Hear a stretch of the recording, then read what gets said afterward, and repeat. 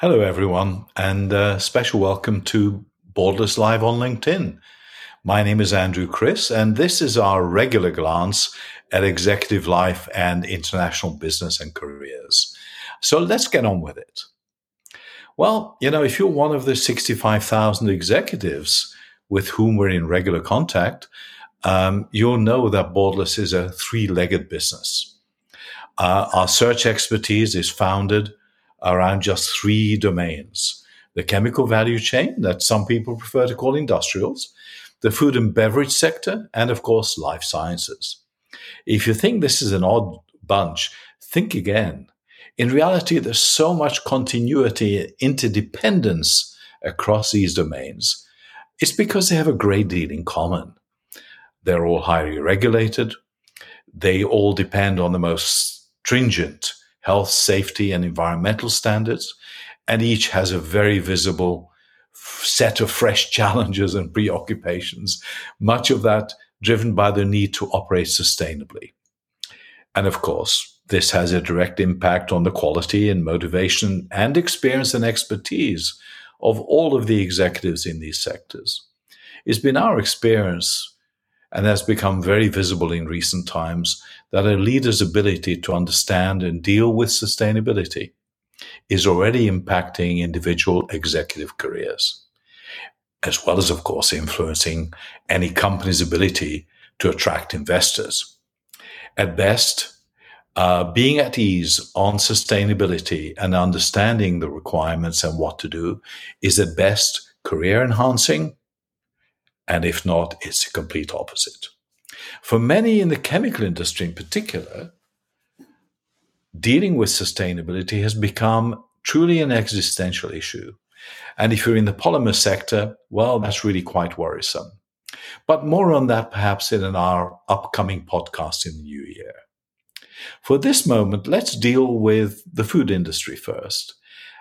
This week's been the Food Ingredients Showtime in Paris, highlighting many of the changes for the food and beverage sectors. Number one at the top of the list for so many at the show was how to eliminate food waste. Juan Aguirino of Kerry Foods, a good friend of Borderless, explained this dimension of the problem.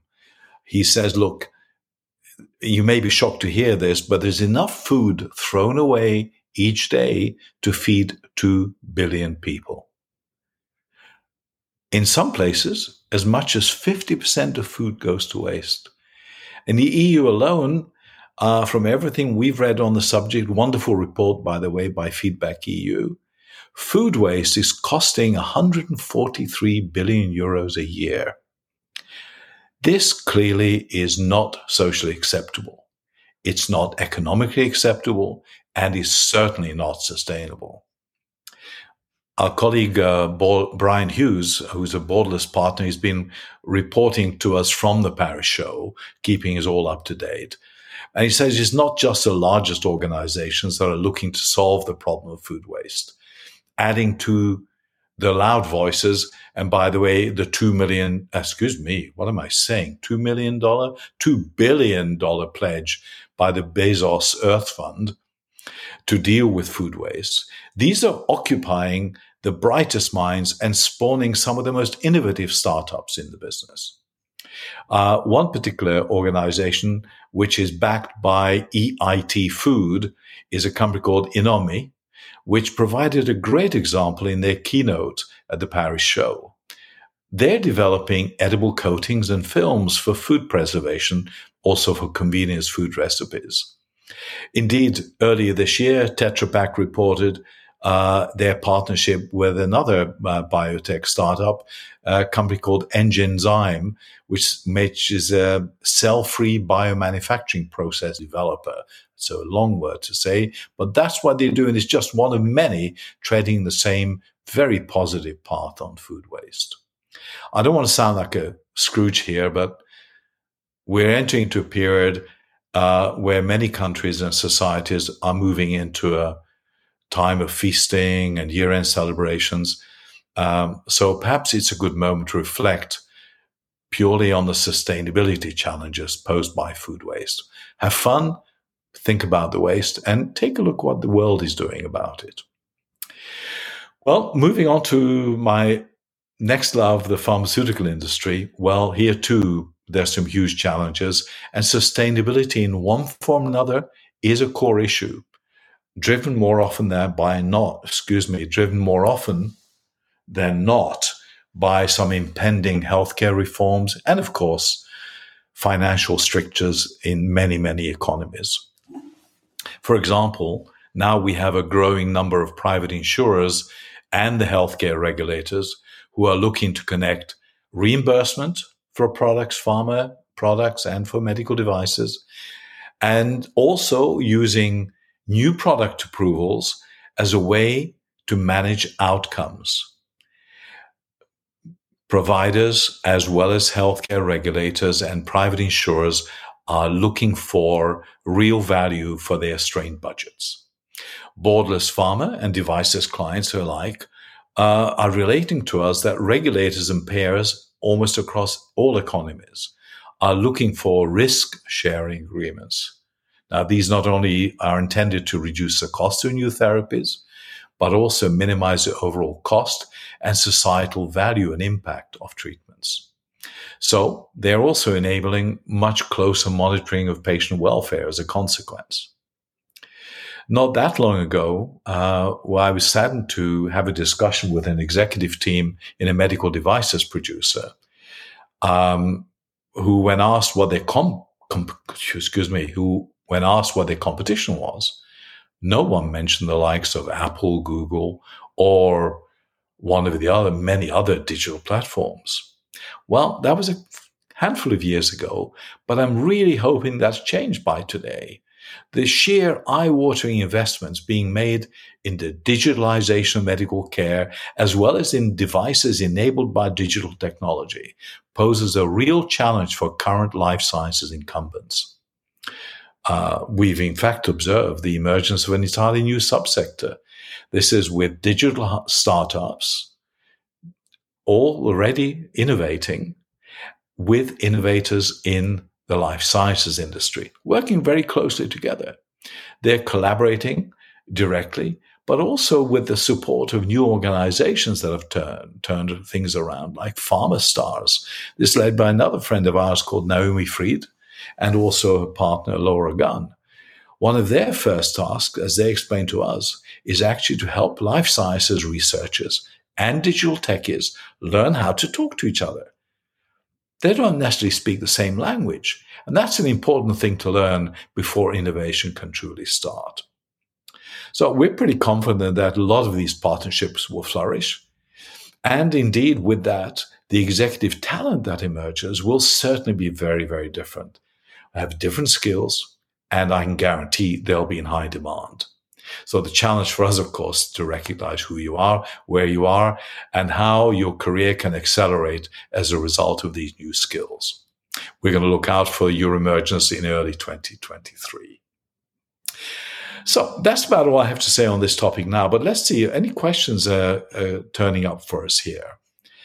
Rana says, staying on top of new trends is a full-time job. How can an executive keep informed? Well, what are you reading today? I just come off a conversation right now with one of my colleagues. We're talking about, what should I really be reading to stay up to date on what's going on in the world?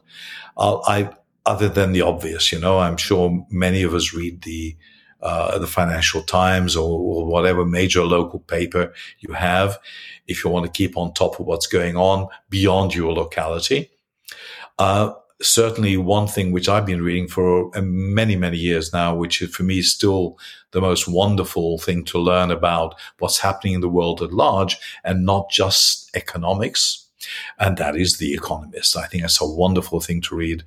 Hugely informative, not only on politics, economics, but also especially so on technology. So I would really recommend a really good read. And you can't go far wrong from subscribing either to the Borderless newsfeed. We'll do a lot of the searching for you on stuff that's important for you in your sector, as well as much more broadly based articles on the futures. Look at sustainability and leadership in particular. You'll find that in the weekly Borderless newsfeed. That's with you every Monday. Sign up on that on the Borderless website.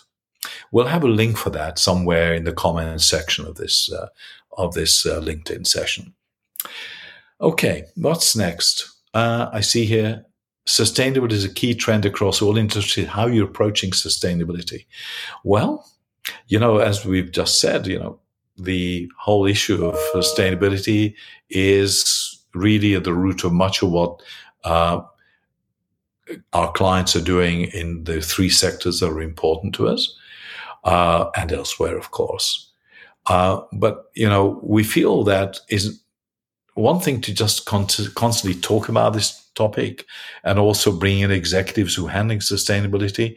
But, people ask you, well, I know you're a consultant. Do you eat your own advice? Well, we certainly do. I want you to know that this year, probably our proudest moment was to be awarded an EcoVadis Bronze Award. EcoVadis is a super organization that is well known to everybody in our sectors, and they really produce some really meaningful validation of the extent to which companies are sustainable in their efforts and the efforts that they're making. Really lots of good advice, but really good is become one of the standards to match up to on sustainability. And Borderless is an EcoVadis awarded business. Bronze rating this year, we're working extremely hard to get to a silver rating during 23. But I want you to know, we're not a manufacturing business. We manufacture, hopefully, lots of good opportunities and talk to an awful lot of people in the business. But if you want to be part of a business, you better know what's going on, and no better way than do it yourself. This is what we've done. So it is an important topic. That's how we're approaching it at Borderless. And I hope that many of you, whether you're in a manufacturing business or a service business like ours, will also take that similar route through EcoVadis. So that's about it for now. I think I know that you're all busy tying up loose ends and your business agenda remains fuller than usual as everybody tries to complete stuff by December 31st. I personally wonder whether what makes us believe it's absolutely necessary to get everything done by the 31st. But, there are bonuses and next year's budgets to worry about. So I do understand. So thank you for listening today. I think it's reasonable to think that you may not want to take the time to listen to us in the next couple of weeks. Your priorities may well be elsewhere and hopefully with families if you're celebrating.